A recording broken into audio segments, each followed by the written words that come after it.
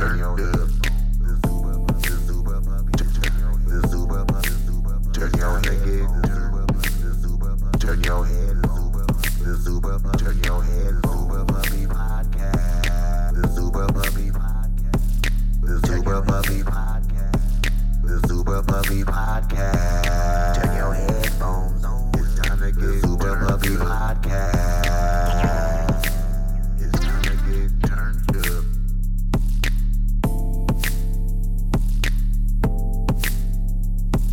The Super Puppy. The Super Puppy. The Super Puppy. The Super Puppy. The Super Puppy. The Super Puppy. Turn your headphones. Turn your headphones on. The Super Puppy. The Super Puppy. The Super Puppy. The Super Puppy. The Super Puppy Podcast. It's time to get turned up. It's time to get turned up. The Super Puppy Podcast. Yeah.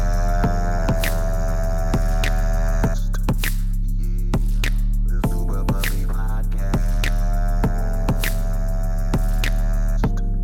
Yeah. Turn your headphones on. The Super Puppy. The Super Puppy. The Super Puppy. The Super Puppy. Welcome to the latest installment of Super Puppy Podcast. The name of this episode is OMG, I'm an OG. And judging by that laugh, you know who my guest is today. DC comic and man about town, Haywood Turnipseed Jr. Heyo. Give it up. Welcome to the show, brother. Have a baby with me. Hey.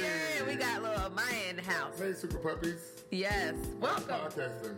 Welcome You don't have to any the puppies. house. You have a cat. No, I have a cat. No puppies were harmed in the making of this podcast. Okay, but way to people go, love Michael Vick. puppies, so I just want to get some Michelle of that Vick. Okay. love. Michelle Vick. I'll take it. Look, I'll take them coins. No, that's right. All them I coins. know that's right. Hey, Them dog killing I'll coins. do it for an ASPCA ad. Right, like looking sad and forlorn. I will do that. In the arms of the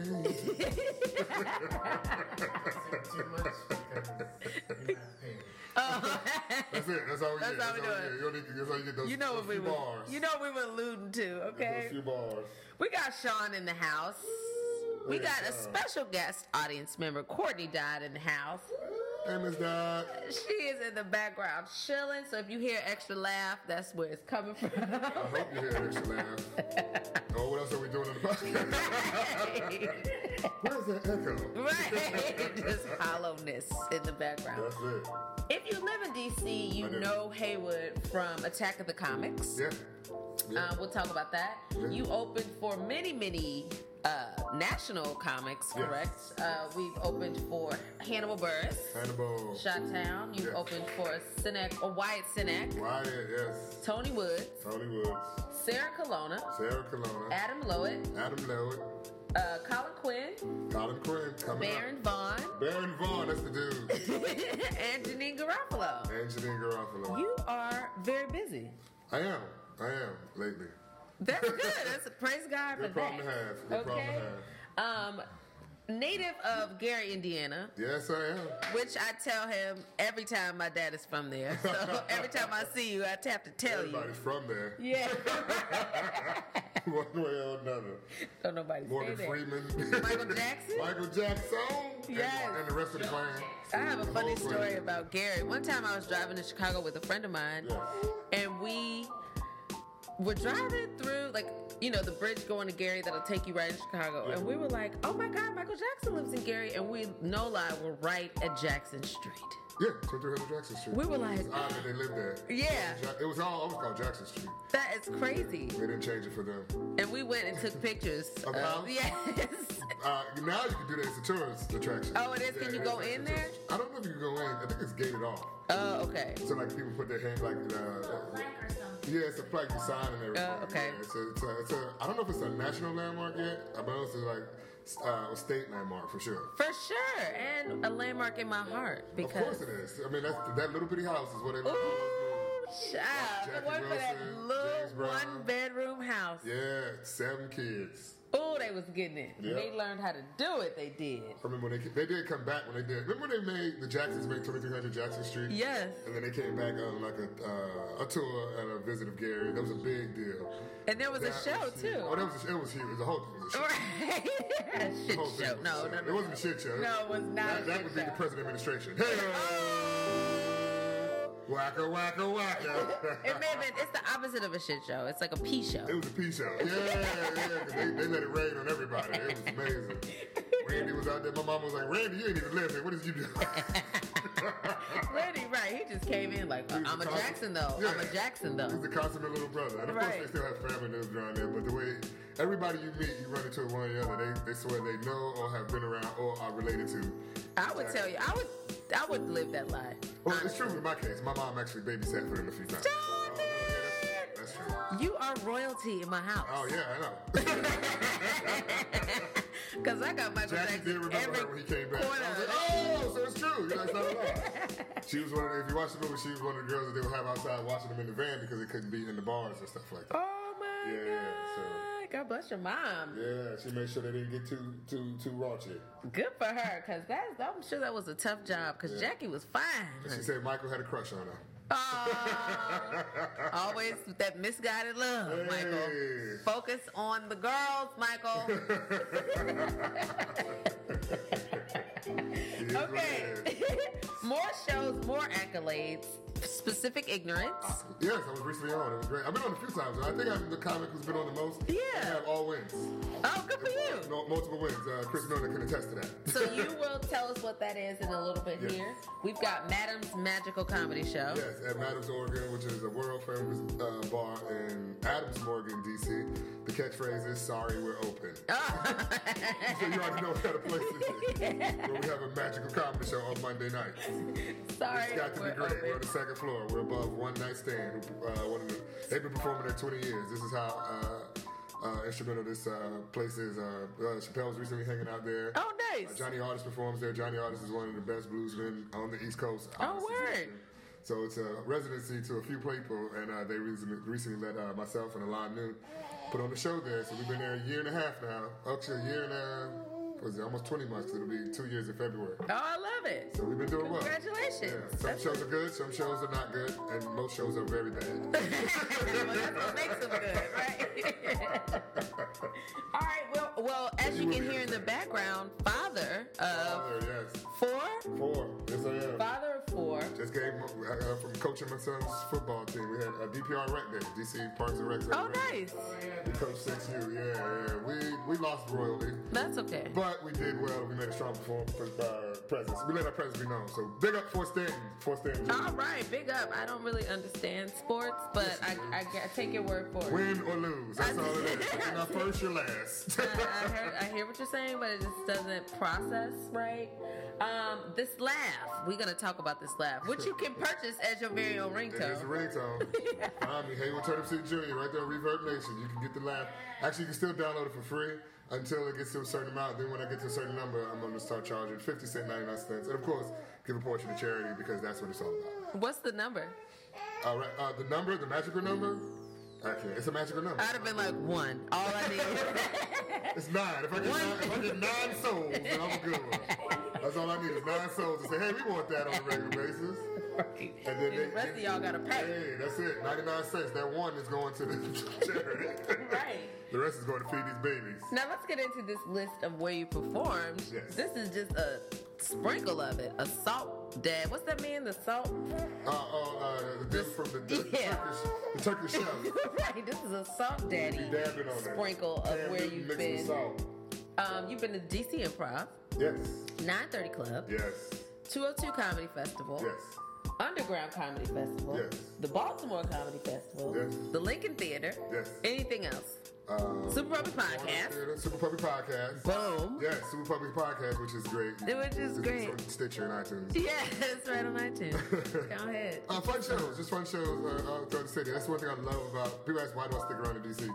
Actually, I just performed at President Lincoln's Cottage. This Oh, is why, nice. because you can perform in places like that, which actually have a historical significance as well as a cultural significance Mm-hmm. and artistic significance. It's like being like U Street was Black Broadway. Yeah. So to be performing on Sally's on a regular basis, Yeah. it's not lost to me that I'm performing in places that Duke Ellington walked and Thelonious Monk and John Coltrane and Miles Davis and Bohemian Caverns. Yeah. Stuff like that. He recorded one of his albums. I've been able to perform at Bohemian Caverns before it closed. So it's that vibe of being in that jazzy area, that just that Harlem Renaissance feel. Yeah. In DC as always, because DC is great for the arts. It's a good city. It's not.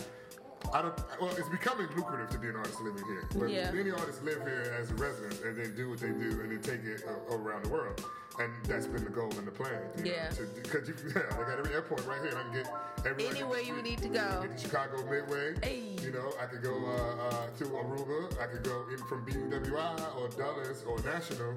I can get anywhere I need to get to in the world, and that's a really good thing. And even places like embassies and stuff like Yeah. that. You step inside, you're in that country now. Yeah. So being able to perform like a South Korean embassy or a French embassy, those things aren't lost on me. Because it's like, oh wow, eventually if they dig it, the diplomats, then the people will too. Yeah. You know what I'm saying? That's what's up. Get a I'm mind. trying to get to Africa one of these days. Okay. And then, They'll be like, Haywood. I'm never coming back. There you know now. As soon as I hit Ghana, I ain't never coming back. That's it. Y'all hear that? Never let Never. him hit Ghana. Never ever. Well, yes, We need him here.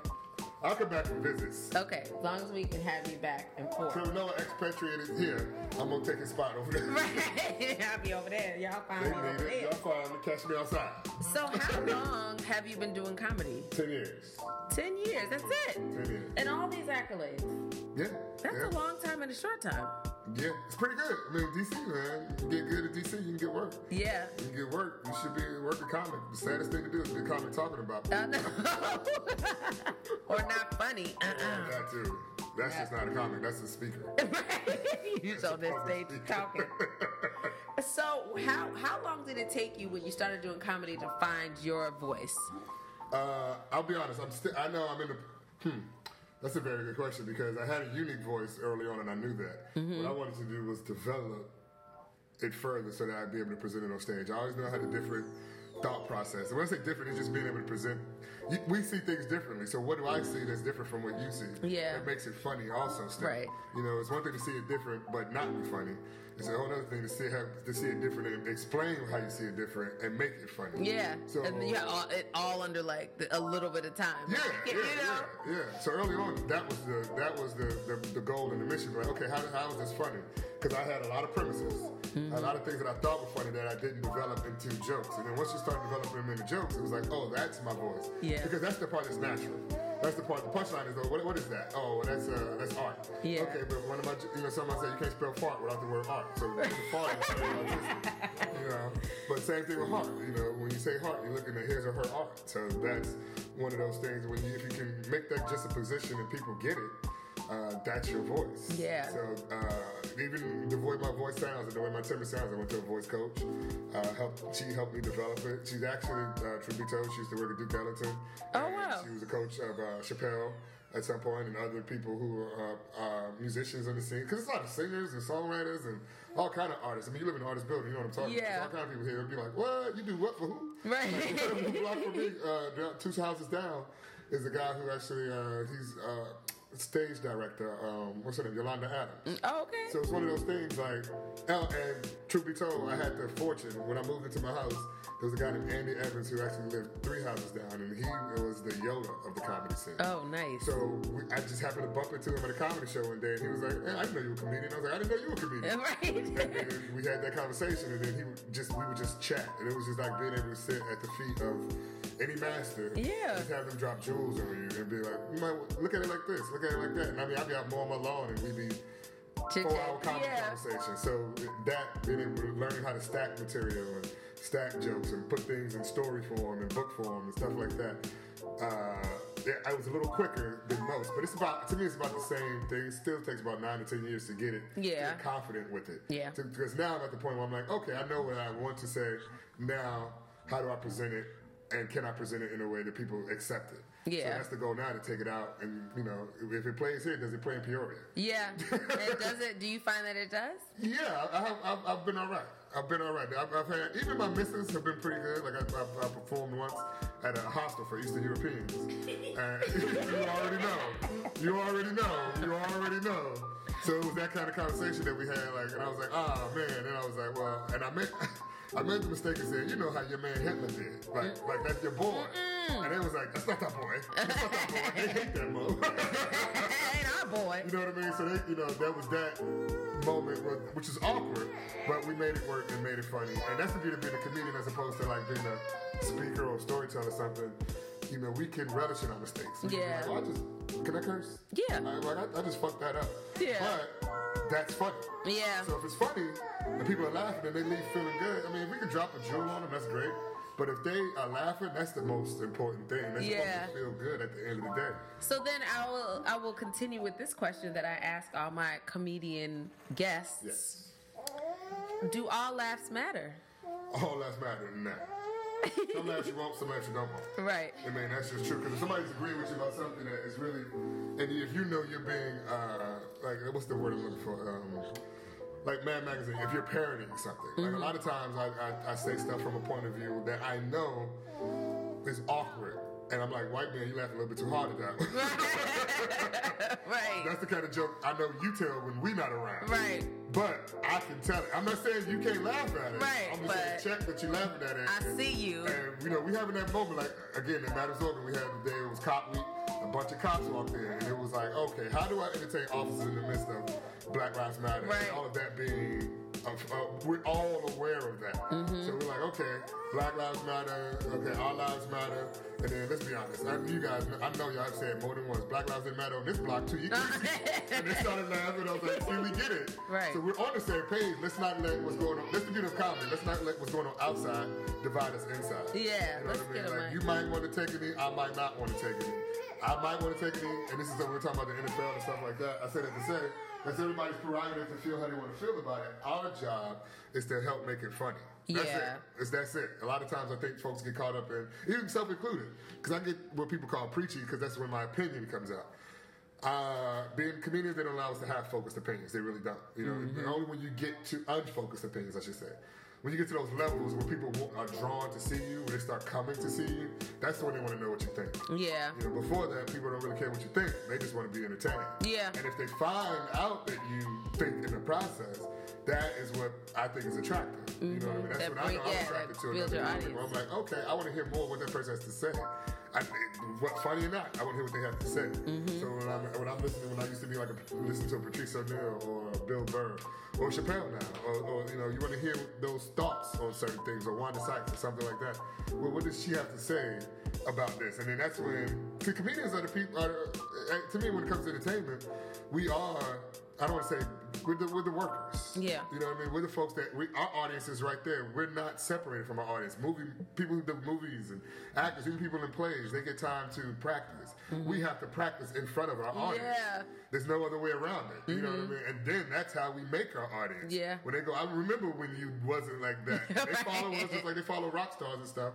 But then that's what makes comedy endearing and the prophets, for lack of a better term, of today. I guess I should say messengers. The messengers of today's time. Okay, that's good. You get into comedy, you get people like Chris Rock who become vocal at Democratic events, or Bill Maher and stuff like that, who become vocal in the process of democracy.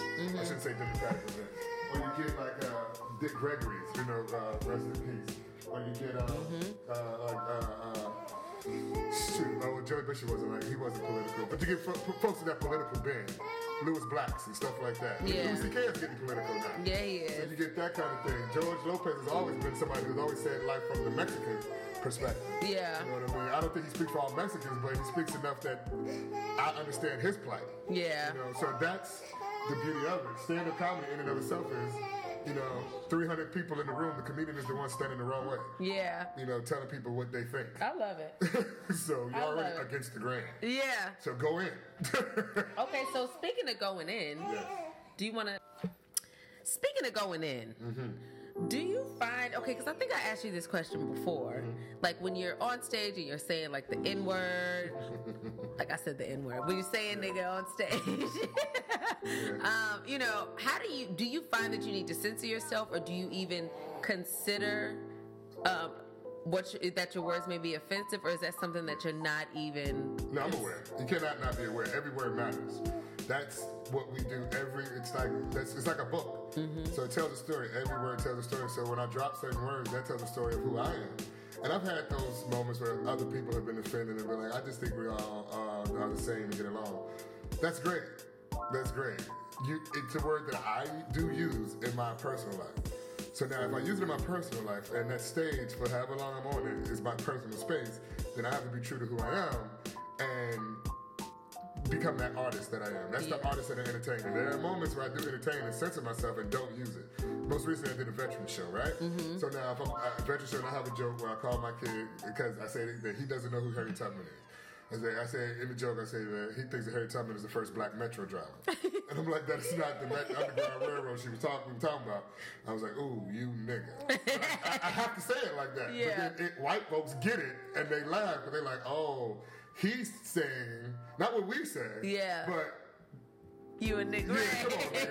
Come on now. You need to know. But then there's also the time, and I'm recognizing when I'm in President Lincoln's college, and I'm telling jokes. I was like, okay, wait a minute, man. He was like, I said, President Lincoln, you know, he just rolled over his grave. He was like, I emancipated him. I had to say nothing about them coming in and entertaining no goddamn time. And you know you was free now. You know you was free, nigga. And I was like, thank you, Mr. President, but you got to keep calling me nigga. I was free. So that was the runner that I kept using throughout the show. Oh, I love it. Like it was an older white man laughing at a couple jokes I was telling about living on Martin Luther King Jr. Avenue, and at the corner of Martin Luther King Jr. and Malcolm X, there's a beautiful shrine dedicated to both gentlemen. It's called Popeye's Chicken. They was going in. They was laughing like, oh, this nigga. And I was like, y'all got, okay, great, but y'all got to keep calling me nigga. We free now. So that was the running joke because I'm in a place where he drafted the Emancipation Proclamation. Right. So that was heavy on my mind when I just walked in the bedroom that Lincoln was in when he drafted that letter that freed people, one way or another. At least it freed the people in D.C. and in the North. Hold on. So I said that to say, I recognize that I'm in this place, and that was heavy on my brain. But it's also heavy that I'm entertaining people who look nothing like myself. Yeah. They look, but that doesn't mean they don't come from a life that I come from. With the N-word. Exactly. I mean, here's the thing about that word. I understand what it means to me. Other people don't understand what it means to me. Yeah. That being said, I have to take into account that for some, they find it as explosive as TNT. Hold on. So for some folks, I understand that it's as explosive as TNT. If you say that nigga there, and that's across the board. Especially, I find that more older black folks find it volatile than older white people because if they want to glimpse into our society, you know, they want to glimpse into our culture. We still have those folks that say we don't need to tell every folk everything, and I'm like, I understand that, but we're a little bit beyond. We're the second generation past the civil rights movement. Yeah, you know, we are. So. We had that word in our kitchens, in our living rooms, from our uncles, from those of them who I thought were cool. You know, the ones who were going to school at the time. The smart folks, when you see them at the barbershop and they act just like my uncle. Right. I'm like, so wait a minute, now you're putting on something for me. Right. So I'm saying that to say, my goal is not to offend anyone. That's not my goal. Yeah. But if one white person is offended and find themselves uncomfortable in their own skin by words that I use, then my job is done as a human being because 90% of my life is spent that way. Yeah. Being uncomfortable in my, well, I shouldn't say that because I'm not. Making others uncomfortable. But others are uncomfortable with me sometimes in the room even. Yeah. You know, I work in corporate America. I work around people all day long where I go, wow, I can see the look on their face. How did this nigga get in here? Yeah. So when I work with all of that, I can't ignore that. Yeah. But I also can't ignore that, and I'm not a hip-hop, I'm a hip-hop head, but I'm not one that says, well, we took that word back, and we did this, that, and the third, and when it used to be this, and it used to be that. Well, it was a word that meant royalty at one point. That's at the end of the day, that's it. And was it now? I need you to tell me that. It's a word that meant royalty. If you look up the word negus, which is N-E-G-U-S, which is Aramaic. Negus, yes. So that's the original language. That's the language of Jesus. So you got kings and whatnot, right? Who were actually some of the first folks that were captured and put on slave ships because those chiefs in those areas couldn't deal with these folks. So now you're sitting on the slave ship and you're going negus, not saying who you are. But negar is also a term for black. So when the Portuguese were actually exporting black folks, what words did they use when they called us black? They called us negars. So now if you're talking to an Englishman, you say negars, you hear this nigga say negus. All of a sudden, yeah, niggas, whatever it is, just get your ass on that ship. Negar, negus, nigga, get on the bus. So yeah, we got you. You got niggas, all these niggas. And then it becomes a word that's bastardized because you have folk who are doing the shipping. It's not people who are educated, because educated folks wouldn't even use touch. See, this is what people have to understand what slavery really was and how it was really, how humans were used as chattel and basically used as plot devices, used as payment and whatnot, became property. You had to devalue a person, and before transcontinental slavery, the transatlantic slave trade, that didn't happen because everybody was equal to. You just saw somebody different. You saw a person with black skin, you saw a person with white skin, red skin. You could go back to the Egyptian walls and see that. You go to pyramids in Nubia and see that. And that's still to this day. So for people to say that that's racism, I will not give a white man the credit for creating the word nigga. I cannot do that. You did not create a word that made me feel funny about myself. You created a situation that made me feel funny. Slavery was not our fault. Right. You telling me it's my fault that I wasn't fast enough? You telling me it's my fault that I wasn't fast enough? I didn't know any better.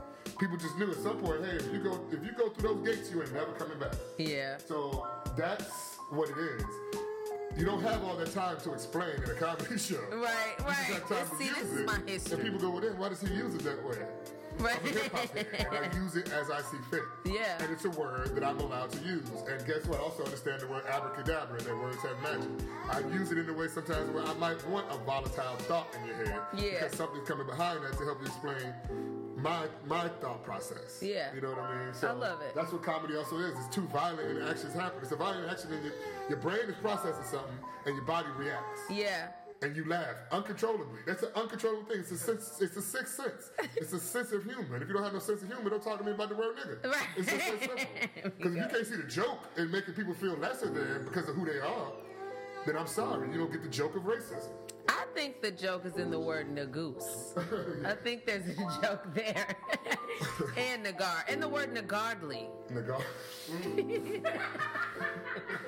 Or like an old white feeling nagardly.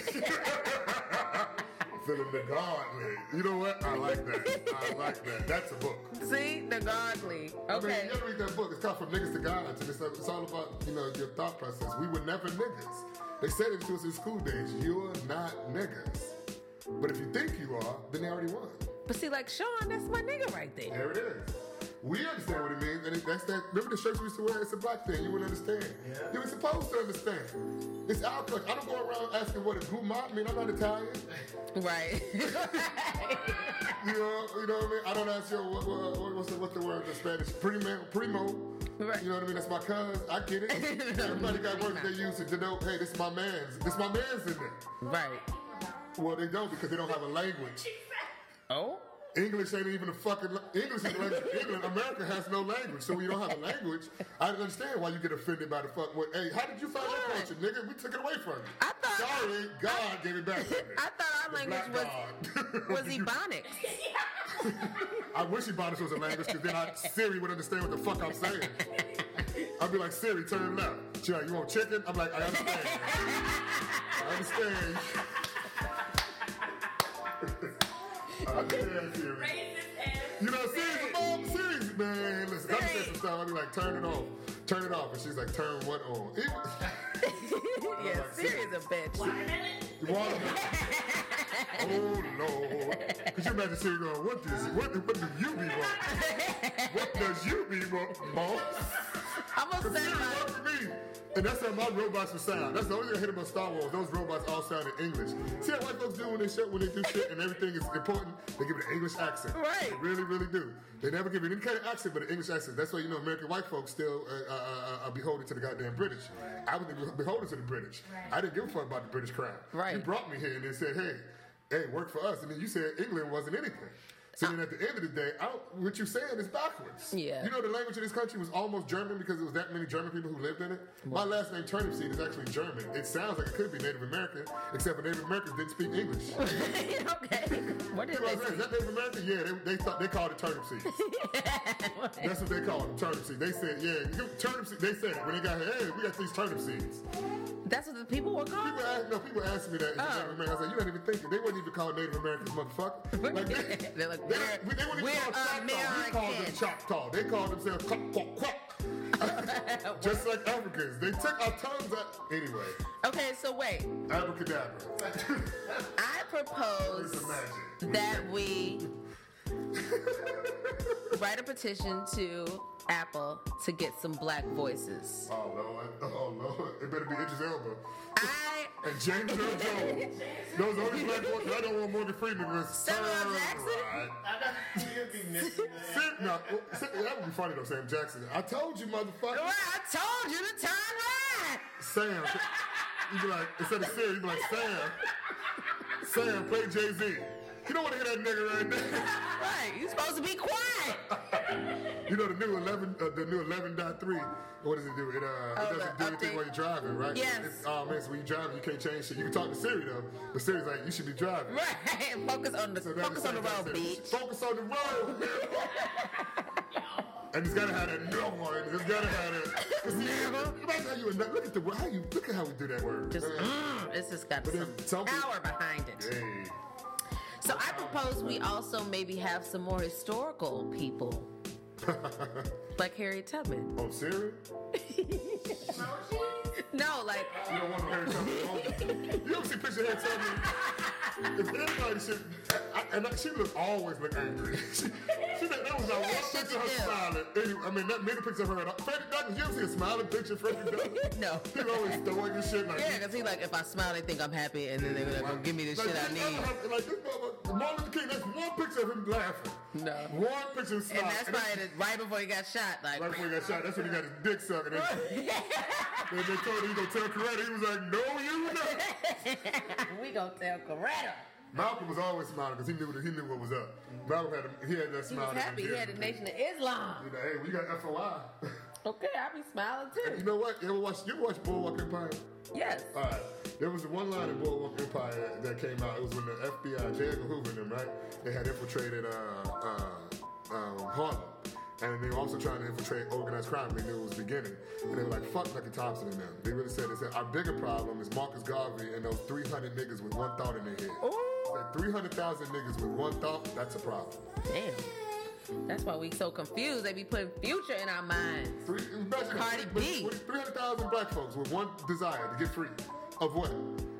Now, that's what they don't want us to know. So that's when they say, oh, N-word this and what about this? It's all fucking distraction. From the main it's all distraction. This ain't even, please, I'm not even speaking my language, so you're not even talking to me about reality. Right. That's my thoughts to wrap it up on the N-word. So when you speak of me, say that nigga there. TNT. I know it's TNT. I know how to play with bombs though. I know how to defuse and create them. Good to know. But I stopped using it to terrorists and what? I'm talking about the terrorists that is KKK and the Klan and them Invisible Army motherfuckers.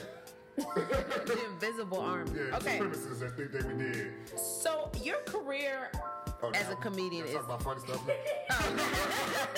I'm like... That's my opinion. The opinions of Haywood Turnipseed Jr. do not fully represent... They do not represent the Super Puppy podcast. That's all. Unless we talk about Black Labs. Right. Then we all together. Matter. Black Labs matter. Because they do laughs. Black laughs matter. Speaking of laughs. Yes, ma'am. Do you remember the very first time you did comedy? Yes, I do. Where, when? Kurt Shackelford, Topaz. Oh, yes, me too. Hey, how you say, we frat. No, that was our little spot. He would give you a DVD. Yes, you would. You get a DVD. I got a hot DVD of my performance. Yes. This is 2017, and that had to be 2007, March 2007. Yep, and he was so good to the new people. I can tell you who was on that show. Who? Okay, go. Kojo Monte. Kojo Monte. Yeah, Kojo Monte. Samson was actually hosting. Samson McCormick. Aparna Nonchalera. Yes. Was on that show. I met Seton Smith at that show. Yes, Seton. We love Seton on this show. Jermaine Fowler was probably in the wings of love that him show. too. I mean, this is one of those shows where I'm eventually work with people who are on television. Yeah, the homies. These were all like, at the time, they were like probably sophomores and Aaron Jackson was on that show. Yes, Aaron Jackson, so these are all people who were like, doing big things in comedy. Yep. And still doing, yep. Still, winning, yeah. At the time, it was just like, that was my first show. I said it to say it was 3 hot minutes. And unlike other things that you do, it's like drugs. Unlike other things you do the first time, that, you know, they get better as you go along. Comedy, you never get that vibe. It's like doing drugs. I never got that high as I was that first time hearing those first laughs at things that I just thought. Yeah. When people were reacting to things, and I told a joke about Superman. I told a joke about at the time, Superman was out. It was the Superman Resurrected or something like that. Whatever. Superman Returns. Superman Returns was out. And the movie, if you've ever seen Superman Returns, he had a son, and his son had asthma. And I did a joke about his son having asthma. I was like, wait, why would his son have asthma and then his son get his powers underwater? Right there, Superman should have been like, when was you fucking with Aquaman? Right. How you get that? Yeah, and I did a joke about Batman. How does he go online and find a ward? And like these days, you gotta go online and find a ward. So imagine Batman show up at there was a show that used to come on where he used to catch those dudes with molestations. To catch a predator. To catch a predator. So Batman walks in to catch a predator, and then the dude is sitting there like, wait a minute, hey, that is the Batmobile, right? This is your email address, BruceWayne@Batcave.com. You talking about you looking for a nice, athletic, 12-year-old boy to play? This is not you. This is you, right, billionaire Bruce Wayne? Nigga. This motherfucker's like, this nigga here. Got all that shit. I was like, so the whole thing was about superheroes living in the real world, and it actually went over well. I should probably revisit some of those jokes. Yeah, straight up. And then I remember the rest of it was just ripping on the fact that people were laughing at those jokes. And I was like, okay, and my name is Haywood Turnipseed Jr. Good night. You're right. That's probably the biggest joke you've ever heard. And then they were like, why is that a big joke? And I was like, because my father named me after him, then left. I love that room. So yeah, Topaz, man, it was great. And I was home for till Kirk kicked. I didn't hear him kick me out. He was like, you know, go on and do something else, which is cool. And it was like, you know, when other people tell you to go do other things, that's when you know you got something. Yeah. And you should go here. You should start trying other rooms. Because you don't want to get comfortable as a comedian because your life isn't comfortable. That's what made us comedians. Yeah. You know, comedy is our sense of humor, but it's our shield against the universe. Mm-hmm. You know, so when you start getting comfortable, you start losing your sense of humor because that's what you have up to defend you. That's funny. That's what Rollo was talking about that too. He was saying that when he's in a relationship, he just don't feel as funny. But that makes sense because he's probably comfortable in that bootleg. Yeah, because Rollo's a young single man who wants to be. And then at the same time, you can see, you know, comedy, when comedy writes, especially on the black scene, I don't know about the white scene, and I said it to say there's a difference between mainstream and urban. This is what they call it these days. Mm-hmm. For us, when we approach it, it's an event.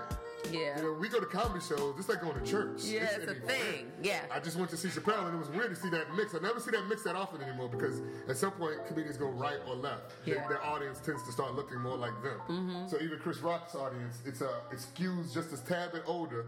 It would be the Run DMC crowd as opposed to the Rakim, Big Daddy Kane crowd. They still dig hip-hop, but they came up on Run DMC. Yeah. You dig what I'm saying? So they just have a different approach to things. Yeah. They're that first generation pass civil rights, so they still like, you gotta go and be, like, I just wish them niggas had on Jordans. I love it.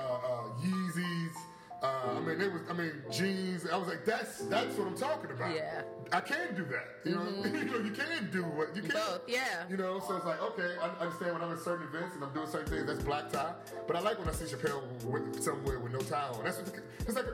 Because you're relaxed. It's a relaxed. Like. Yeah. You know what I mean? They were the cool dudes. You don't want to be with the dude that's stuffy. Because the one that's going to make you laugh is the one that looks like they're going to make you laugh. Yeah, right. Let's just be honest about this shit. It ain't the one that you be like, hey, that guy looks like a doctor.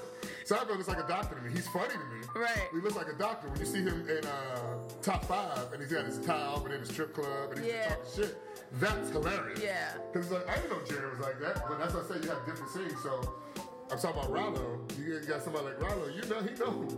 I mean, he gonna get top quality tail for a long time. all that cocoa butter. Yeah, so when you're in a relationship, that goes out the door. You're like, you know what I mean? Unless you're polyamorous or something, and then you gotta explain that. So, where do you see, like, what do you see for yourself moving forward? More spreading my wings a little more, like getting out. Like I've done different cities, of course, done New York, done Atlanta, and a few places up and down the East Coast. But just getting out more, doing Chicago, doing LA. Yeah. Going international. I've had some offers before to come. I just wasn't ready. Yeah. Now that I've actually been doing longer sets, I feel that I can fill a 20, 30-minute window. Yeah. I don't want to go for 5 to 10 minutes. Unless it's, somebody's asking you to come perform for something certain. Mm-hmm. That's a whole other thing. Yeah. But to go and, hey, you can do a guest spot and all this kind of stuff, we can do all of those kind of audiences here. everything you will find in the world is here. You go down Woodbridge or Fredericksburg and find that rural audience that's totally different from the urban audience that you will find in Peoria. Yeah. You can go, you got DC, you got Baltimore, two different types of black folks. Yeah. You know what I mean? You go out PG County, Charles County, a whole other type of black. Yeah. I mean, then you have a whole other type of folk out there in general in Charles County because you get that mix also. So then you have, I mean, in this area, you can get to West Virginia and all these different places. So it made sense to me to work out in all of these rooms, just like a ball player, work out all of these different venues and put it all together. Yeah. So now that now that I have an act, I'm ready to show it. So yeah, that's what's up. Touring the art and let folks come and witness the exhibit and get booked on some feature spots. Hopefully, good Lord willing, creek no ride, and make that happen. My goal in the next 2 years is to do an album. Oh, okay. You know what I mean? So I can have something out there that's solid, so that when I do hit, you know, there's something already ready where you go, oh, we should have heard this. You know, because it's only going to make you write more stuff. Yeah. You know, and hopefully do better. You know, it's just pushing. It's like when you work out. You don't want to plateau. When you get to a plateau, you go to a new one. So I read this book called From Peak to Peak. Sometimes you climb mountains to get a good vision on what you really want to do. Okay. So when you're up top, you're like, oh, okay, but there's another mountain over there, so you got to get down and right, go back up. I love it. Peak to peak. See, a smart brother too. Hey, I didn't say that. I just said that. Okay, so we're gonna change gears. White folks, I'm smart. We're gonna switch gears a little bit. I read something. We talk about being black a lot here on this show, but I don't want to isolate us as being just that way. But I am a black woman, so I have to lead with that. Okay. Last Sunday, some things happened that everyone's up in arms about. Up in arms. Up in arms. And my good friend / super puppy partner, DJ LB, informed me that standing for the national anthem is a new thing. Very good. Like 2008?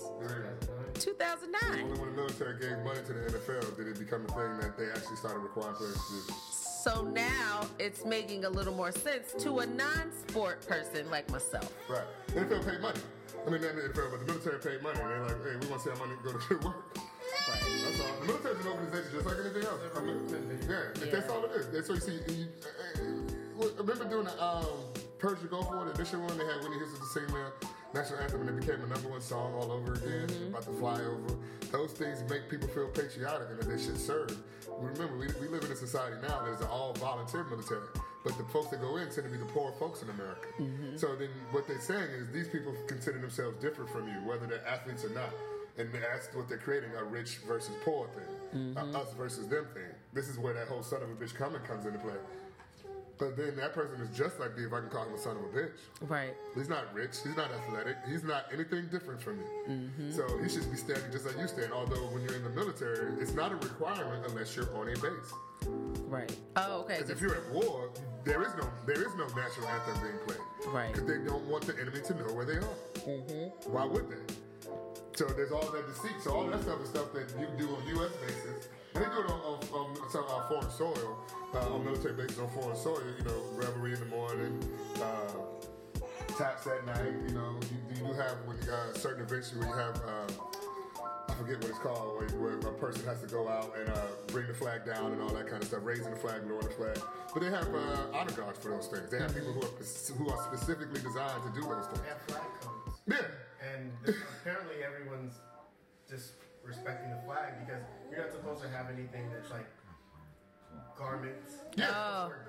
Shirts, all that kind of stuff. All that you're stuff. not supposed to, when they go on the field and they put the flag out, you're not supposed to have it flat. You're actually supposed to have it waved. So they're disrespecting the flag. In other ways. Oh yeah, all across the board. But yet it's like someone kneels, not saying they're disrespecting the flag, they're just talking about something else. It's like, oh, it's not America. Yeah. My season tickets. Yeah, because you should know your place. Yeah. Remember this, even if it's not black and white, I paid money to come see you, boy. That's all it boils down to. I don't care who we talking about. I paid money to be entertained. This is the problem with it. what happens in the entertainment business. People think they own you because they own a piece of you. Yeah. Not even a piece of you, they own your art.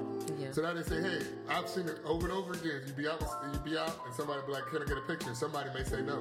People be like, but I watch your show all the time. Right. I do this all the time. So I do that. That's great. So then you don't need a picture. Right. Go back to that rerun you was just watching. What's the picture for? You know, and not saying that people don't want to take pictures, but sometimes people may be out with their families or at a certain thing. You may catch somebody just leaving a funeral. Yeah. You know, you never know. But then that's that moment when you see them, and then you go, I got to do what I got to do. This is where celebrity comes into play. And we forget it's entertainment. Not we, society in and of itself forgets that it's entertainment. I'm entertained by a lot of things. This is why I can listen to an R. Kelly album and separate the man. Ooh. He's nuts. A lot of people cannot. You know, Marvin Gaye was just as nuts. When you found out, imagine if we had TMZ in the days of Chuck Berry. Oh my God.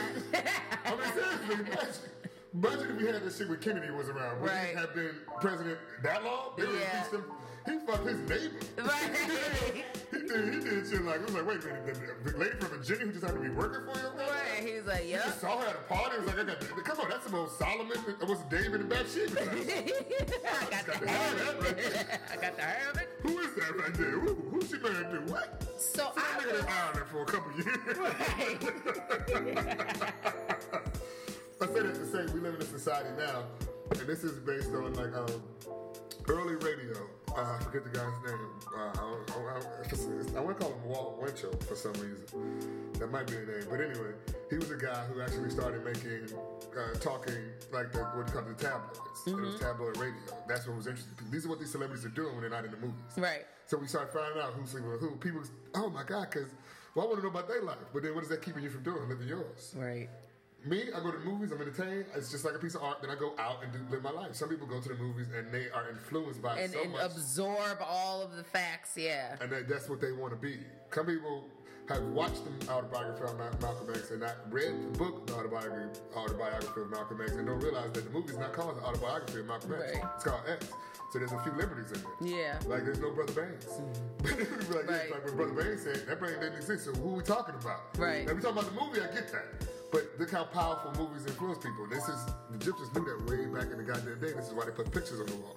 Pictures influence people a lot more than words do. I can give you words, but if you don't take time to understand what the meaning behind the words, you'll never understand truly what that picture is saying, because a picture is worth what? 1,000 fucking words. One picture is worth 1,000 words.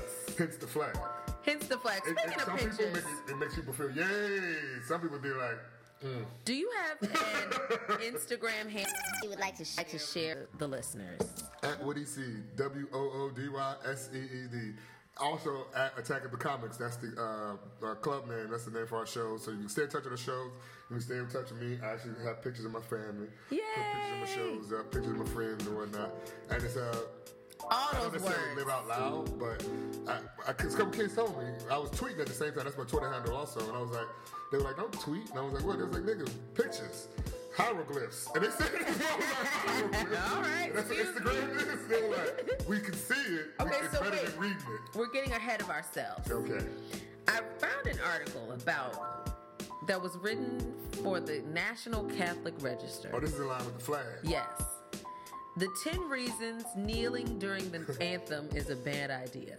Let's just start with the first one is because the priest might be there. Stop it.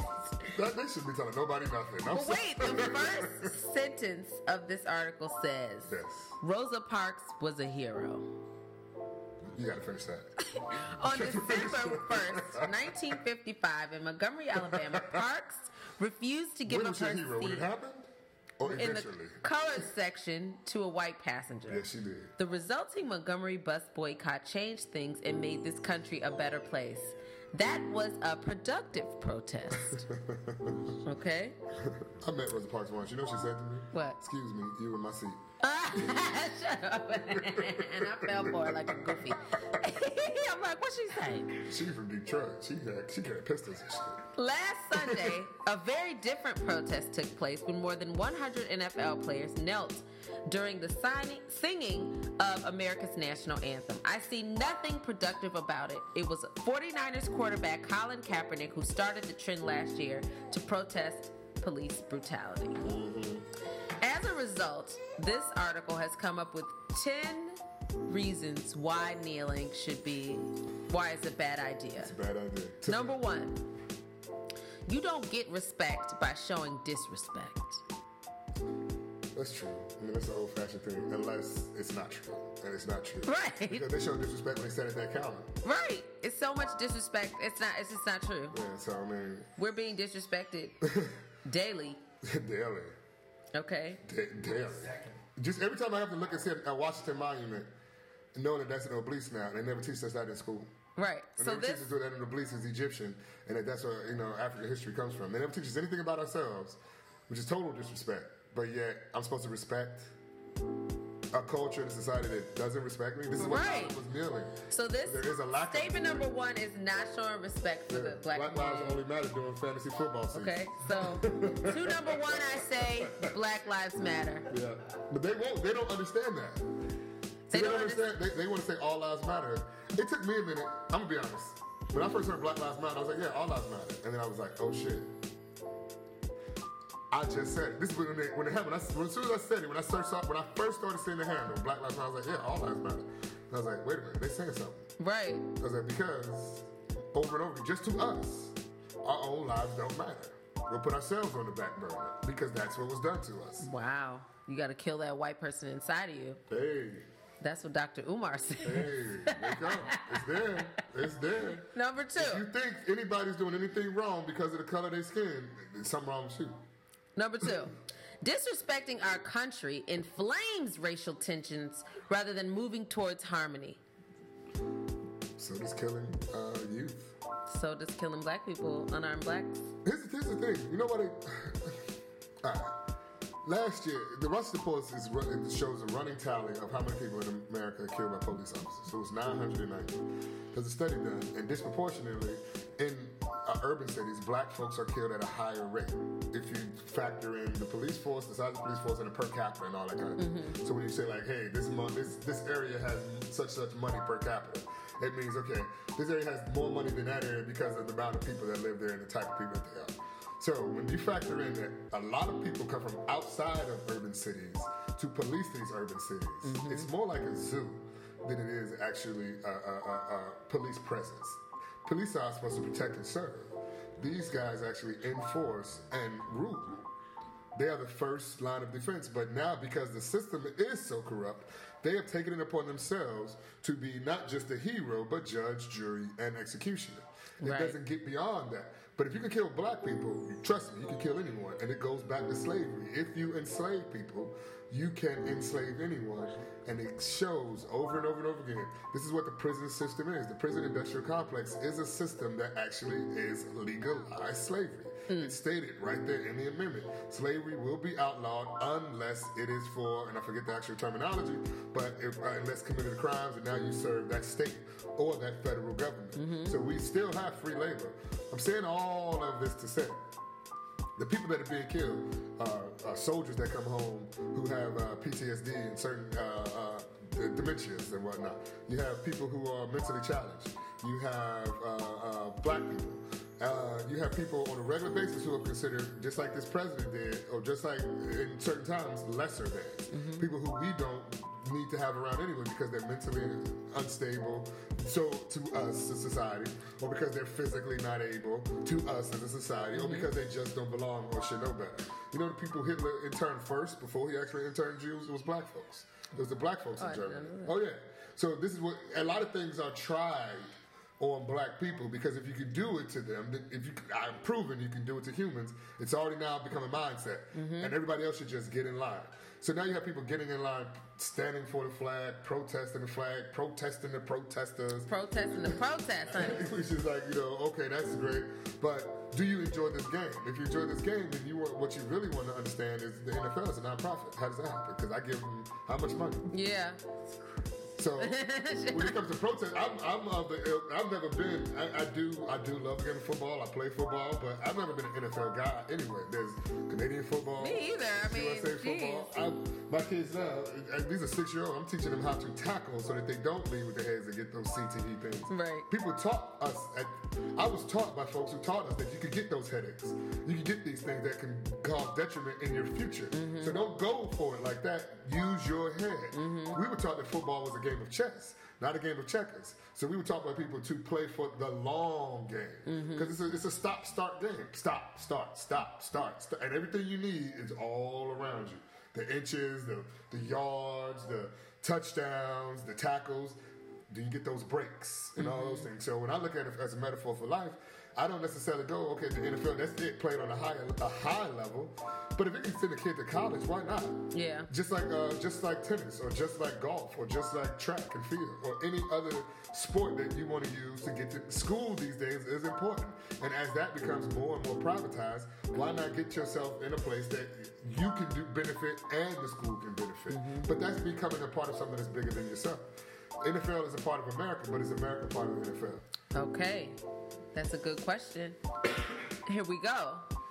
There is peer pressure being put on NFL players to take sides during an activity that should unite them and their fans. Yeah, that pressure is put on by the NFL election. Okay, now what we're going to start doing is having y'all come out because the armed forces are giving us money. Right. So now we're going to start doing these things before You better games. stand that ass up. This is all part of the NFL Players Association. This is why they were boycotting a couple years ago. They were like, there were a lot of things that they were like, we don't want to play extra games during the preseason. We don't want to play those extra games during the year. Those folks don't want to play 16 games. Yeah. They're like, they want to add 2 extra games. They're like, these are their bodies they talking about. We're human beings. I don't say the common football player, but the football player, the average football player plays 3 years. Yeah. That's it. At that high level. That's all your body can stand. Damn. So now when we're talking about guys who play these long careers, you're like, well, wait a minute. How do these dudes play? Watch. They don't play during the preseason, or they don't play in games. It's not like in the NBA. I'm sitting the dude now. Yeah. Because look at what LeBron and them do. They like, listen, if my body's on the line, then I'm gonna get that. I'm chilling, right? But they will sit out if they have to. If the body's on the line, why do that to yourself? Yeah. That's not smart. Well, back in the day, this guy just didn't. No, he did not. Yeah. But he also stopped groceries. Right. Right, okay. And wrestled in the off season. Number 4, studies show there is racial stereotyping even among minorities beyond the criminal justice system. The protest does not address the real problem. It did. So you can't say that. That's where it started. It started with the disparity in America. It started with a young man. He was waking up to his own reality saying, hey, I can't do this. Now, let's be honest. I understand that the NFL is a show, and it's one of the greatest television shows that have ever been on television. It's been on for over 30 years, Monday nights, Sundays. Now Thursdays. Yeah, the characters always change, but the teams remain the same. So you can root for your team, but the characters change, the storylines change, but so there's all these differences now. So I'm not above the NFL saying, all right, Cap, we need you to do this. I'm not above that. Yeah. I'm not above that thought process. I don't know if he did it or if the NFL did it or any of that. But it did address the situation, and we're going, hey, okay.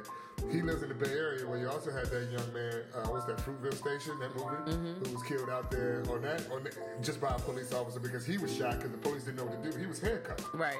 So now you have somebody waking up, and I understand that his girlfriend was a part of Black Lives Matter and actually was telling him, okay, you have this platform that you should utilize. A lot of people say you shouldn't use sports for politics. Well, how did you forget Muhammad Ali? Yep. Did you forget the Olympics with Tommy Smith and Juan Carlos? Do you forget the white man, when he moved back to his country, was completely shunned because he actually stood up there. They told him, you don't have to stand up there. He stood up there with the guys. They didn't do anything, just stole it. There's a movie about him where he didn't even run anymore in Australia. He was written out of Australian history books until recently. So there are a lot of times where politics and society and reality collide. Politics, sports, and reality collide.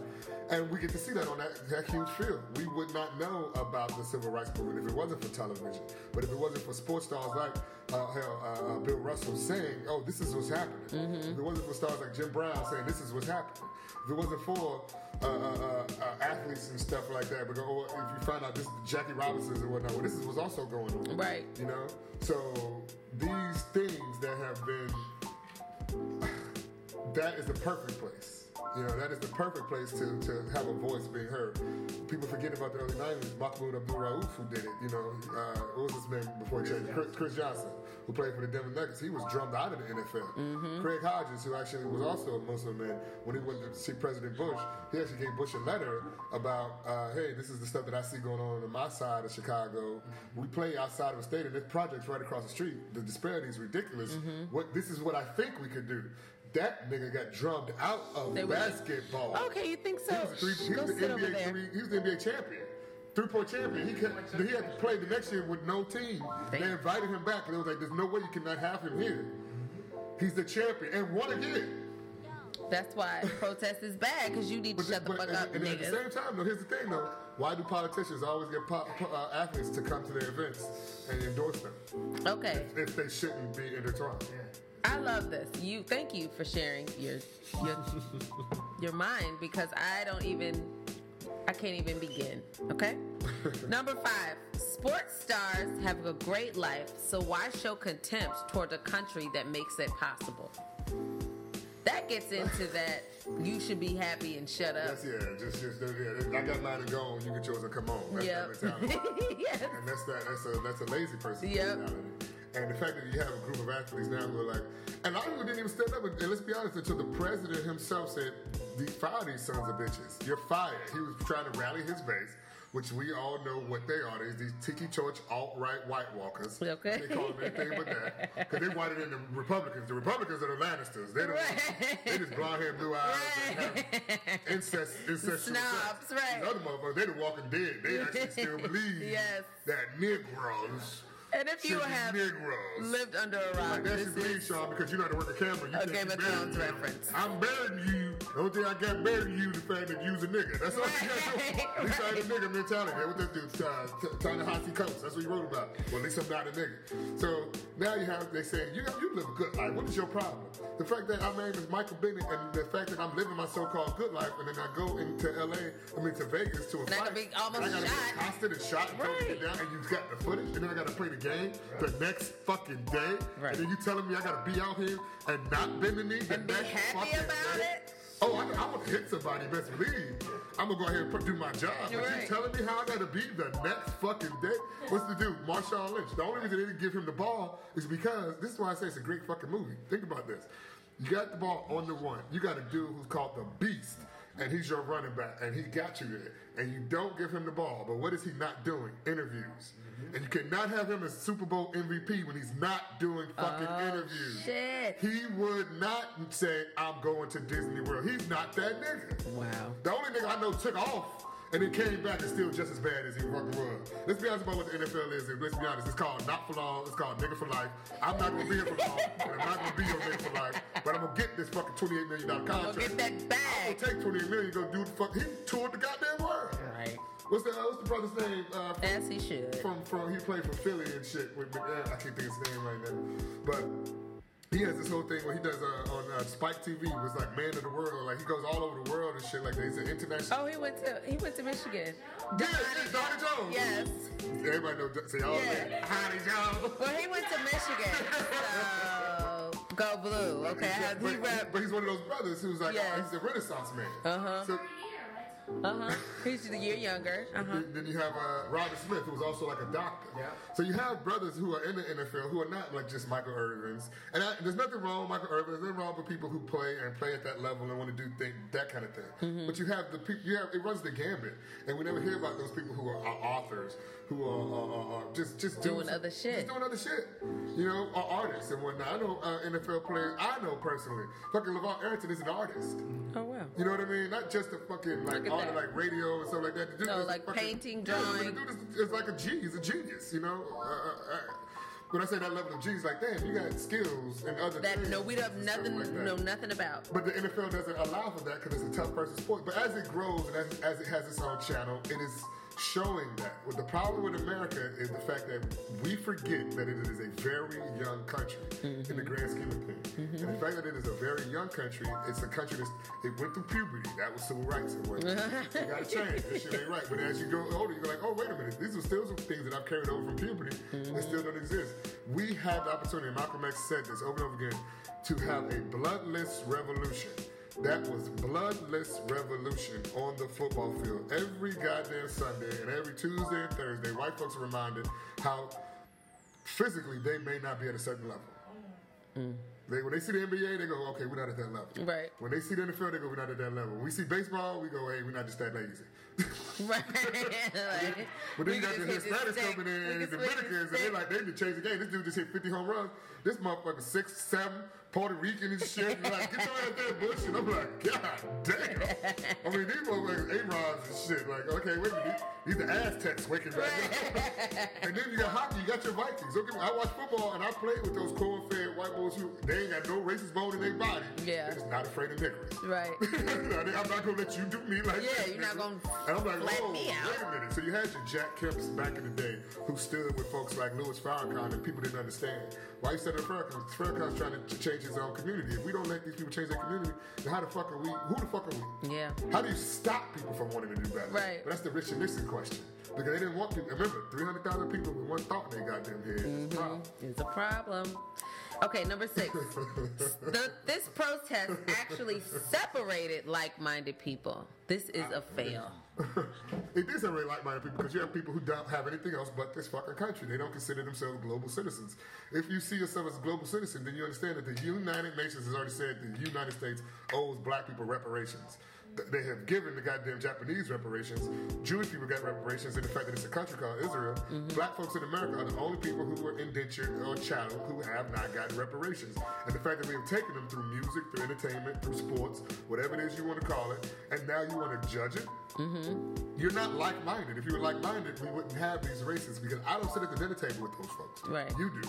You don't invite me over to your house when your uncle comes home because you know who he is and how he is. Right. You dig what I'm saying? But you also don't check your uncle when he's like, why are you watching all these niggas do all this Yeah.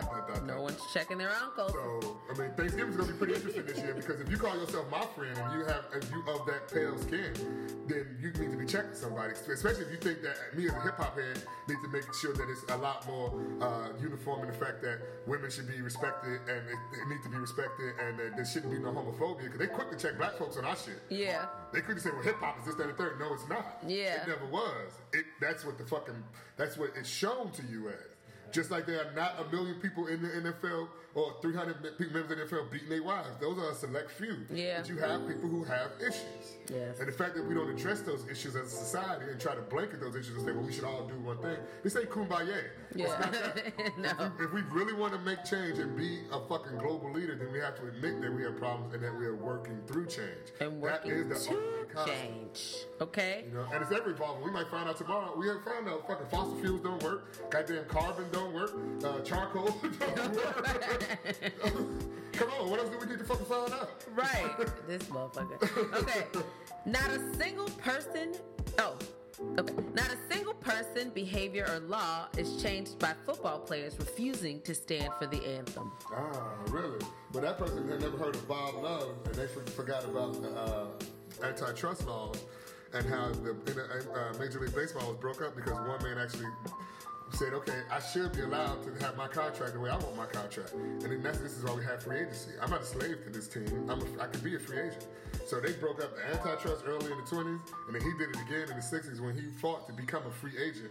He never played the goddamn game. But this is why we have free agency and have all that money now in sports, because if you're getting paid that much off of my talent, it's only because those ticket prices can go up because of my talent. Exactly. Now, if you're not going to give me a portion of those ticket sales, you're going to give me a portion of that income you got coming in from those TV sales or from those, jersey sales. Yeah. Or sneaker sales or whatever the fuck it is you merch. want. Or you get that piece of that money you got from them goddamn all forces.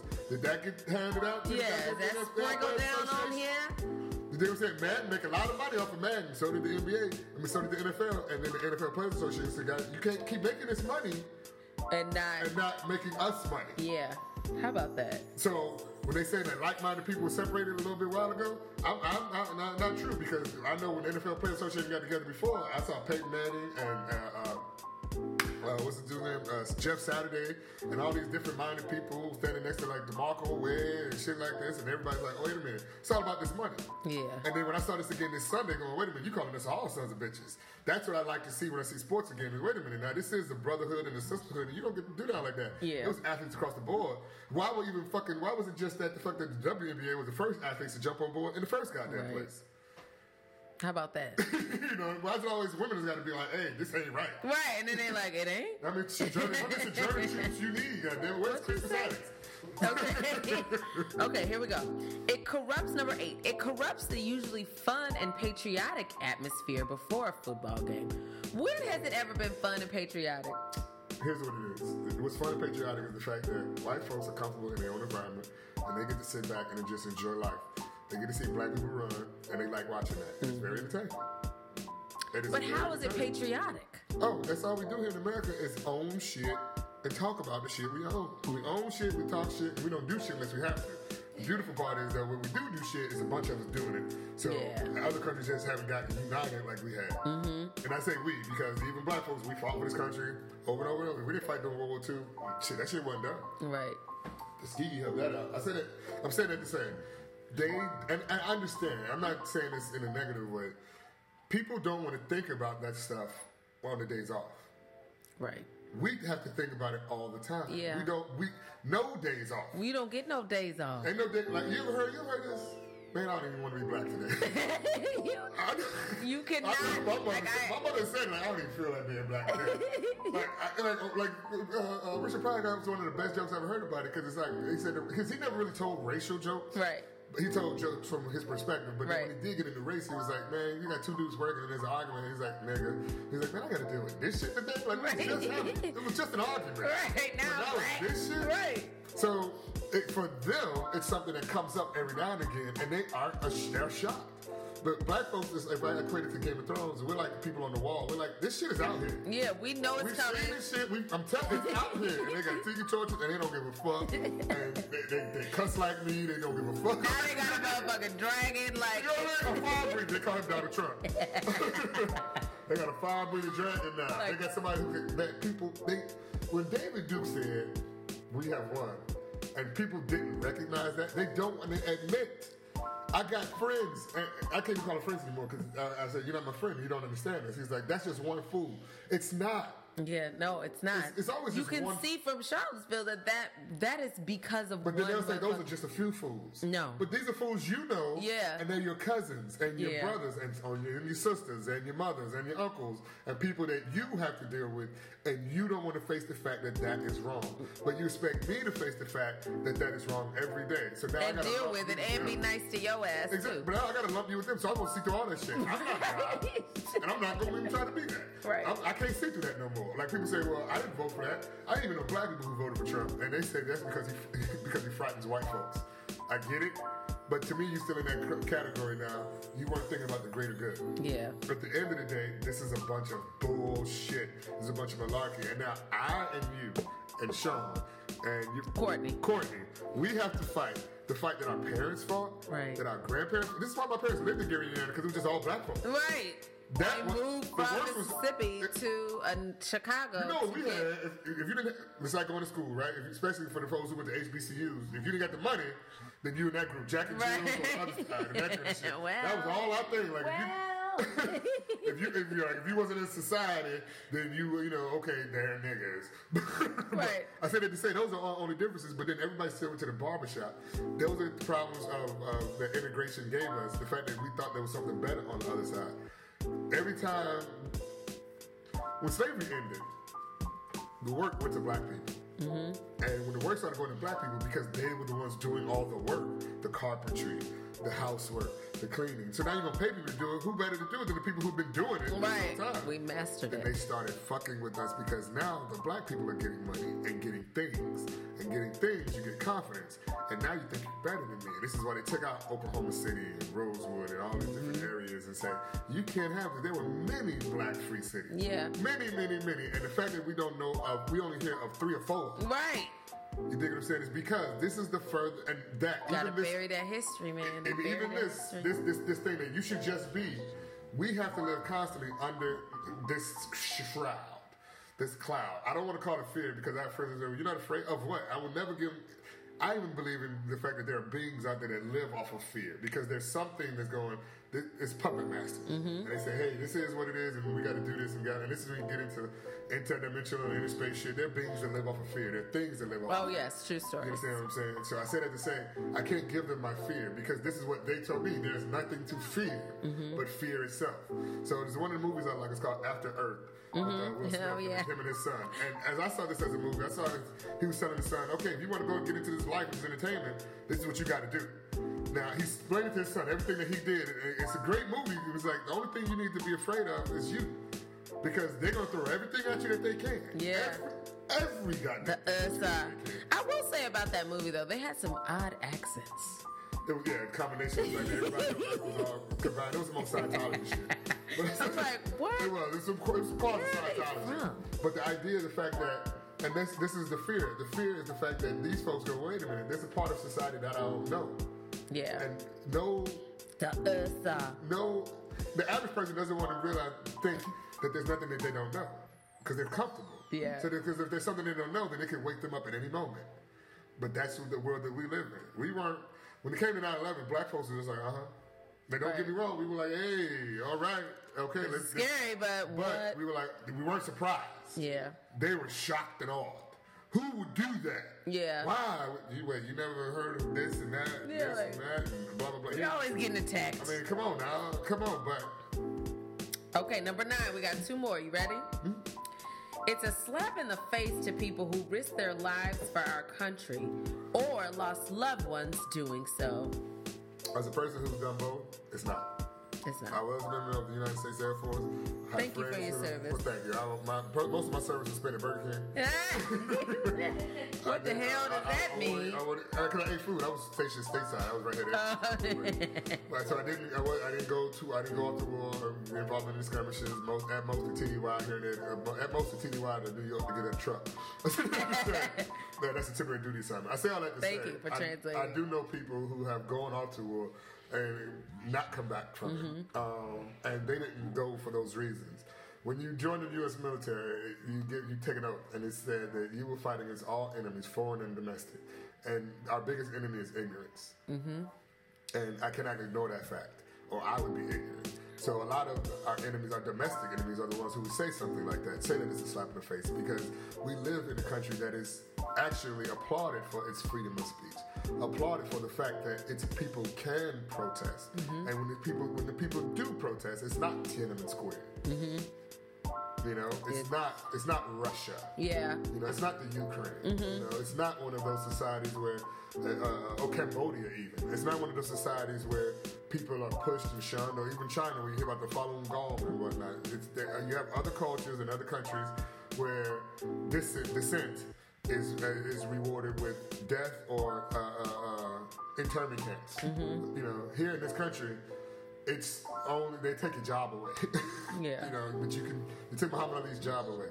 They took Colin Kaepernick's job away. Right. But a smart person can still earn a living, and we do live in. Actually, a really smart person can earn a living off of the fact that they become a dissident. Yeah, they're taking your job away. You better make another job, nigga. Yeah. So that is thanks to our military, which is the best military at present on the planet. Right. Now, that being said, they are that way because the people pay a lot of money for them to do so, and that's athletes included.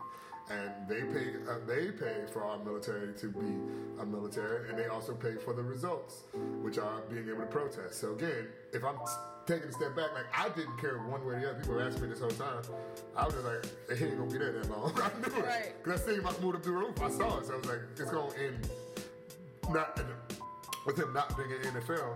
I wish I was not right about that. Yeah, no, but I do hope it ends in the documentary that they put him a title or something so I can have a reason to pay for it. Yeah, right. Give him something like, brother, thank you. Documentary about this right now. Yeah, he might be. Because this didn't just happen to him. It happened to Paul Robeson also. Paul Robeson was a man in the early 1920s, a great singer, who when he started actually talking about his rights as a black man in America, his passport was taken away and he was labeled a communist, and they took the fact he went to Rutgers fucking University, and he was one of the first black men to play at Rutgers and was an all-American. Damn. And they striped that from him. And a straight A student. I'm sorry, what's that? And a straight A student. Exactly. So now you label him this and that and the third, and then they had to restore the fact that he went to, like, they didn't take OJ's Heisman. Well, OJ is OJ. Right. That's what it is. Okay. Right. Yeah, right. I'm just OJ. OJ made a lot of people a lot of money. That's why the niggas still living in OJ. That's what I'm gonna put. I'm gonna check other and put OJ. I'm checking others for years. People ask me why I check other on the census is because I am human. You're asking me if I'm black, if I'm white, if I'm an American citizen. I'm one of the few that actually has to say that they're human. And they said, what are you saying? Other. Human. If you want to label me, because you know the neighborhood I live in, it's mostly black, so you're going to treat it like it is. But you're trying to get a sense of the United States of America. How many humans do you have living here? Okay. Because that makes us a global citizen, and that also gives you sanction in the UN, which is why Trump wants to pull away from it. Don't be fooled by this goddamn, I'm an American, I'm a goddamn Republican, I'm a Democrat. I'm a human being who happens to be a Democratic voter. I am an OJ. Okay, and I'm sticking with it. Okay. I'm an OJ, goddammit. Number 10. I might need sanctuary one day, so I'm not a Catholic church. Hey, y'all. Hey, y'all. We ain't hating. At all. I Catholic. You know what that word means? Universal. Catholic? That's all it means. Okay. I'm drumming. We've gotten to number 10. Wait a minute. Before we get to number 1. Number 10. Was it number 10? Wasn't Jesus, was he the biggest protest on earth? I mean, he was. And she's saying. Didn't Jesus and Paul and them, didn't they protest the Roman governments? Some protests is okay, because Rosa Parks was okay. She was okay sitting down, but if she had took a knee, that'd have been too much. It'd have been way too much. You know why? Number 10. There is no measurable successful outcome. That's a damn lie. How you know, boo? How she know? If they stop killing folk, hey. That's an outcome. Hey. But the fact that we are aware that they're killing folk, that's an outcome. The fact that we're having this conversation is an outcome. The fact that I did watch, and I haven't watched all season, but I did watch the NFL Today last week, NFL Today and NFL on Fox. And there was this conversation that was being had by men who had not had this conversation before. And these are older black men and older white men who are like, you know what? Oh, I saw this. I got to think about this. I'm watching Phil Simms, who played with Lawrence Taylor. You never thought about this? I saw this on Jiffy Lube. I'm watching Boomer Science, who played with Icky Woods. You never thought about this? Of course you think about this, but you don't have to think about this. And the fact that you guys are now publicly saying, okay, we need to talk about this, that is a measurable outcome. Yeah, those are the minds that need to change. And I saw something this morning on the television. I want to say it was like this conversation you're talking about, but it was also like a documentary where they were kind of interviewing young students at Howard about their perspective of what's going on and where people are. And that to me would be a measurable outcome because that's prime television time. Very measurable. And then when you have Ray goddamn Lewis taking both knees, praying to God in the midst of all that chaos. What was that? He said he was praying to God in the midst of chaos. Somebody said his pants was too tight and he couldn't do a kneel. He would have busted that crotch open. I'm going to say what he said. He prayed to God in the midst of chaos. That is proof. What that is measurable is the outcome. deal Ray Lewis with took a knee. Ray Lewis took a knee. I don't want to hear about. Here's the thing I don't want to see when it comes to football. All right. Every October they have breast cancer awareness on. Yeah. Breast cancer awareness, right? But on the sideline they have women with all kinds of breasts that I'm aware of. I don't need to be aware during October of the cancer breast. I'm already aware of the breast, the fancy breast. That being said, the number one killer of black men is white women. Get out. It's not my bad. What's the thing? Prostate. It's prostate cancer. It's prostate cancer. Oh, okay. So now, how many people we know black men play football in a great abundance? Why not have prostate cancer and make people aware of prostate cancer? Because this is what we talk about in the barbershops. You get your prostate checked, especially once you go over 35. Get your prostate checked. Over 40, you should have them checked on a regular basis. Why? Because if it gets enlarged and you have a problem. Pee, you can't pee. But you don't want to make brothers aware of what might make them sick. You want to get women on your side. Why? So their mamas will let their sons play football. Because for years, who would not let people play football? Mamas would not let their son. I don't want to watch my son play that game. Yeah. But now we aware of breast cancer, and my mama had breast cancer, and my own mother had breast cancer. Oh no! You dig what I'm saying? So I'm aware of what it means to have breast cancer. But guess who also has breast cancer? Men also have breast cancer. So we're supposed to be aware of breast cancer, right? So why is the color pink? But then when you get the Susan G. Komen administration with it, just like when you get the goddamn United States Armed Forces and they give you money, you got to do what the fuck they say because you are a not-for-profit. You are not-for-profit. But through a non-profit, you can make other people aware of your organization. Right, United Way? Yeah. Right, goddamn USA? hasn't- Right, Suits G Comic? Right? hasn't We can the make people aware of everything. And we can go to Disney World. Hasn't the NFL always been like this kind of like organization that takes a lot of money and is a representation of other funds? Yeah, but every business it's a conglomerate. It's a bunch of individual businesses. Each team is an individual business. And they come together under the guise of the National Football League. Forcing the players to adhere to all the rules and regulations of That all the owners come up with. Gotcha. Have you ever seen a combine? If you've ever seen a combine, it is a fucking slave auction. What's the combine? It's where they go test the players. And they check their teeth. I'm And like- they check their ability to jump. They check their ability to run. And they actually put fucking these, what do you call those things? Biceps. They measure muscle. So wait, is this what I'm seeing when I look at the television sometimes and I see them like running these drills? That's Yeah. not that. Well, that's not that. But it's an event. And you know where they have this event? They have this event in Indianapolis. Yeah. You know what Indianapolis is? The home of the KKK. I saw something on ESPN. I just said that to say, I always found that amazing because Warren Sapp, he wrote a book, and he put that in his book. He said, oh, let's believe the combine's a fucking slave auction. That's all it is. He said, but the NFL, it's almost about slavery unless you get that free agency. Wow. I saw something on ESPN where they were like auctioning off players, but they were just holding up signs, like a picture of the person's head, Oh, okay. and they were like, okay, how much do we have? Like literally doing an auction with like Odell Beckham's face. Yeah, they do that. I mean, but it's sport. We do that when we do fantasy football. See, here's the thing. The blueprint was already set. We take what we want and then we pay them eventually. The blueprint was already set. America was born in bullshit and it may die in bullshit unless it's aware that it doesn't have to be shitty. Again, I don't even like calling them Native Americans because they weren't Americans. Yeah. They weren't. They were But weren't humans. they on the Americas? How do you say it? How did we even get the name America? When Christopher Americas. Columbus discovered this, the West, right? Amerigo Vespucci. Who the fuck was Americas. that? Who the fuck were they? Okay, this was such a healthy conversation that I feel like in order for us to continue, it would just take hours and hours and hours. Oh. So therefore, I'm extending an invitation to come back. Thank you. So, bro, you got me, bro. Haywood. So, Haywood, you gotta come back. I will, of course. You gotta come back because this is Especially just when I'm too deep. famous. Yeah. Well, even when you're not, boo, because we got mad shit to talk How long about. has this been? An hour and 20 minutes? Yes. This is good. We had some baby crying. We had some baby crying, so we're gonna have to cut. Oh, let's see it. That's how she sleeps. Okay. Yeah. So, No, this is very fun, and I would love to come back. Your studio is, the ambiance is amazing. hey. It's eclectic. It is very eclectic.